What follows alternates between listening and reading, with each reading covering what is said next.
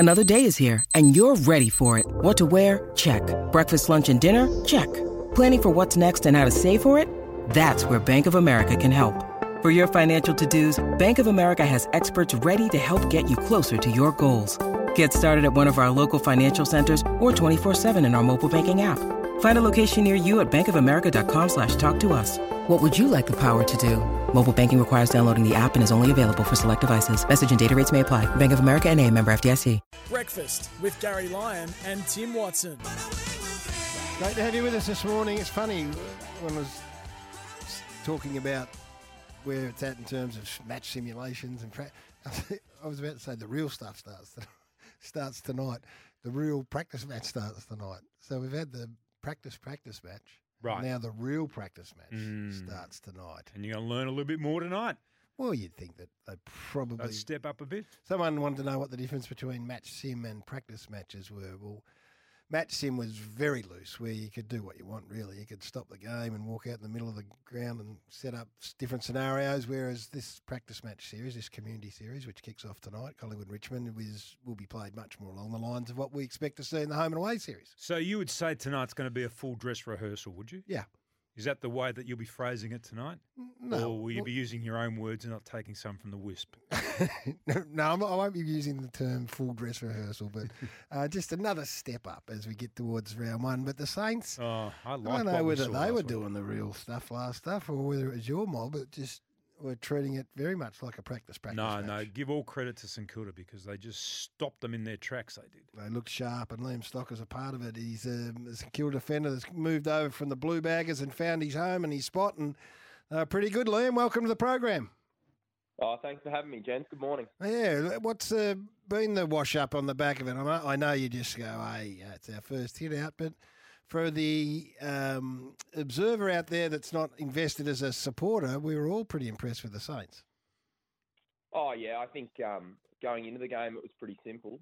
We sort of view every opportunity, whether it is match sim or a game simulation like that against Essendon, as an opportunity to improve. So I guess for us, it makes it pretty simple. Like every time we go out there, we're trying to improve our system and move towards what hopefully is, a better St Kilda team this year. Hey, Liam, let's just talk about you for a second, not the Saints, because I think around this time last year, not that long ago, you were sort of a guy without a club. So how difficult was that period of time and how different is it for you now that you're settled there at St Kilda? To be honest, at the time it was pretty difficult, but looking back on things, it was quite freeing and I don't know, having no consequence to my training and stuff like that was kind of freeing and I probably hadn't had that kind of freedom in my first 4 years. So, when I look back on it, Tim, I honestly think it was the making of me as a footballer. I started to understand exactly what the team needed from me when I did eventually get signed. But, it was kind of reinvigorating for my career. I certainly felt like I was in a little bit of a hole at that point in time and having Ross really simplify things for me made it super simple to come in and make an impact. Did you lose your confidence in yourself at any stage? Oh, yeah, certainly. I think I found it really interesting when I did get to the Saints. Ross sort of spoke to me and mentioned that you don't need confidence to play well. You just need the work behind you. But I think I was probably a combination of both of those things at Carlton a few times where I didn't have the confidence and I probably didn't have the work behind me. But yeah, I mean, certainly a few times, and I'm not really that proud to say it, but I did lose confidence in my ability to be an AFL footballer. And, sometimes that still wavers, but I've probably got the work behind me now to suggest that I am. There's no shame in that. We all have periods where we doubt ourselves in whatever field of endeavour we're in. So we've all been there as footy players too at various stages. Even the great Wisp would have had some... No, he's shaking his head. No, he was right from the word go. Give us your description of Ross. He's a fascination for a lot of people. He, of course, St Kilda, then over to Freo and back, and we had a little taste of him through the media, and we got to see a bit more of him. And they say he's changed a bit now. Well, give us your sort of descriptions and insights into the boss.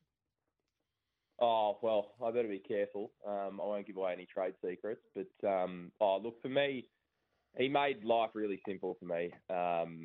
Gave me a pretty direct line of feedback, and that's all I really needed, like some honesty probably a really good educated opinion on where I was at, particularly when I came to the club, but even now.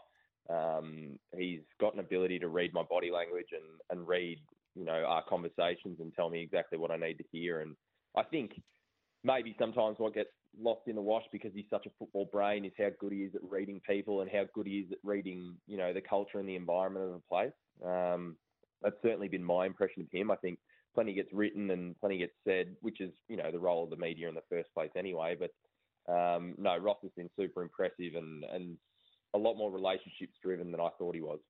Hey, Liam, are you a player that requires a lot of feedback from the coach? Not really. I basically only speak to Ross when I've done something poorly, to be honest.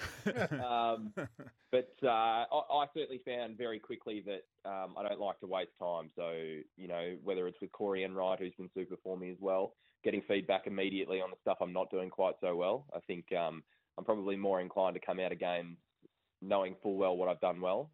Sometimes it is just that education on whether it's patterns or something like that I haven't, hit the mark on. I'd much rather hear about those early in the week rather than 3 or 4 weeks down the track if I do get omitted or anything like that. Talking to St. Liam Stock, what about Liam Henry? What can you tell us about him?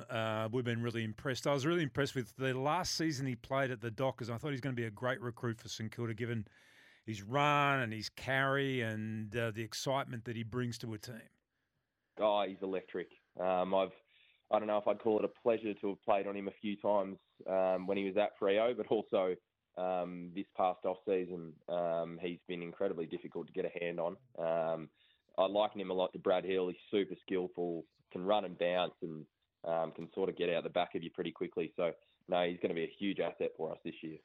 What do you need to do? Like a taste of finals is great, I reckon, for everyone because you get a really good indication of where you're at, and home and away footy goes to a whole different level. What did you walk away from that thinking, this is the area we've got to get better at if we need to, extend? In the end, that game against the Giants, it was pretty comfortable, and I'm not being disrespectful, but it seemed pretty comfortable from a Giants point of view. What do you need to do to be able to close that gap? Oh, I think there's a few things. I think from an environment point of view, like we really do have to keep striving for that gradual improvement. There's no point getting really reactive off of one finals game. But probably the other thing it suggested to us is that our game plan has to stand up under that kind of pressure, and obviously not being disrespectful as well, but it didn't stand up under that kind of pressure. So tinkering with things that we think are going to stand up under, the greatest of heat, and really the greatest of heat is, we're imagining what a grand final is going to be like. So, there's been a few systematic changes that we've made over the summer to kind of adhere to that, to be honest. Can you let us know what it was that didn't stand up under the heat? Oh, I think a little bit of our ball use coming out of the back half against GWS, and then some of our method going into the forward half really gave GWS an opportunity to attack us on the turnover. So, I guess simplifying things a little bit would be the best way to describe it. But more than anything, just making sure we can cope with that kind of pressure and play the same kind of system we want to play. Be careful how you choose your words then, because Ross will be listening to this interview. He'll be making sure you don't give too much away, Liam. Matthias Philippou, or Philippou, I'm not quite sure how you pronounce it, but is he a locked-in midfielder this season? It's a good question. It's probably a better one for Lenny and Brendan Goddard, and probably Ross. I spend most of my time down back, but I think eventually you will see his progression in there. I mean, he reminds me a lot of a guy like Marcus Bontempelli. His hands, his movement around stoppages, he's just got so much time. I'd be surprised if he's in a fully fledged midfielder, at the start of the season, but if not that, then by the end of it. So just on that point, though, there's nothing wrong with being really... Every time I hear the name Matthias Philippou discussed amongst people that I might work with, they talk about the confidence that this kid has. Is that apparent in the way that he conducts himself day in, day out? Oh, I think sometimes we can blur the lines with confidence and talk about it as a negative thing. I certainly don't think it's a negative thing with Matthias. I think he's got incredible belief in his ability, but more than anything, just his willingness to be himself as well. I think something I'm a little bit envious of. I wasn't that good at, being myself when I came into a football program, but he's done exactly that. And I think if anything, it just buys you into the team culture and the team system that you're going to be the same regardless of the amount of success you have individually, which I think has, really worked in his favour, but it's really worked in his footy's favour as well. I wasn't criticising him because I think it's Sounded like it. no, it's not a criticism. It's actually a strength of some people that have that and are able to display it day in, day out. Because I hear that his work ethic and the way that he goes about trying to improve himself is just first class. Oh yeah, certainly. I think I've seen plenty of that firsthand. I've been in the recovery centre late a few nights and seen Mateus come out of the pool or something like that. So he's certainly got the work ethic to do it. And, I mean, he's got the pieces of the puzzle around him to help him get there too. Gee, there's some prodigiously talented young kids with Filippo alongside him. And, what we've seen over the years is that when you can get a group together that drive each other really hard, then you can do great things. So, you're young, you've got Paddy Dow, you've got Max King and Mitch Owens, Cooper Sharman, Darcy Wilson, the young man that we saw for the first time, Windhager. I mean, all of a sudden you've got this really core of real big talented players that will be pushing each other pretty hard. Oh, yeah, it's been fantastic. I think the best part about it is when you get a younger group driving the older boys, it keeps the older boys a bit fresh because they're not doing, a heap of that workload. Whilst we've got really strong leaders, most of your growth and your improvement, particularly when you get to finals, is coming out of those, 20 to 24-year-olds who really take the limelight. I think we saw that with Mitch Owens last year. I'm pretty sure we'll see it from Marcus Windhager this year. But it's awesome fun having those younger guys really push the standards. But at the end of the day, it's great for team success as well. Are you impressed with Darcy Wilson too? I only saw a glimpse of him against Essendon, but everything that I saw him do, he looks like he's going to be around for a long time. Oh, I'm pretty sure his first day and he won our 3K time trial, Tim, and he won it pretty easily. So he's been pretty impressive since he got here. He was a little softly spoken when he first got in, but the confidence has just gone to another level now. And I really think he's starting to embrace the role that he's been given. He's starting to ask questions and be really curious, and I think that can only stand you in really good stead as a young player. But, I mean, skill-wise, his athletic capabilities are pretty much unlike anything I've ever seen before. He's lightning fast and he can, run all day. Wow. Liam Stock here for the Saints. Last one, Liam. Tim and I often flirted with the idea of a tattoo. The Wisp was thinking of a high thigh tattoo, which you roll with. What's the thinking behind that? A high thigh. Well, it depends which one you're talking about. I've got plenty on me now. Right. Well, Tim, if you want to send me a message, I can send you a few ideas. Yeah. Maybe a big little dragon on your quad. No, he's thinking of getting, I don't know whether you're aware of this because you're only a young man, but he leapt over a pack at a night grand final back in the early 80s. It's been described as the iconic pre-season moment. He's thinking of getting that done on his back. Oh, that'd only be 4 or 5 hours, I reckon. No, it'd be more than that. There's about a dozen blokes that were underneath me at the time. So if we do... Oh, dear. Hey, good luck, mate. It's exciting and it's early and we know all that. And we've been having a bit of fun this morning saying we want to read everything into the pre-season. If that's the case, Saints fans are justifiably excited. And you've been a great chat with us this morning. Really appreciate it. Oh, thanks for having me on, gents. Enjoy your day.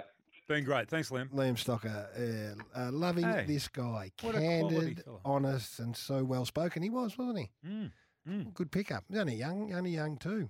One of Sausage's boys. He was Sauce, absolutely determined that this guy was going to be good enough to make it, and I think he's on the money. He's in the cult of Ross now. Book online for the best rates of melbourneairport.com.au. And SEN Breakfast, it's powered by Kubota. Tim's not allowed to get one. For over 40 years, we've been making Tomorrow Matter, shaping and building Australia together.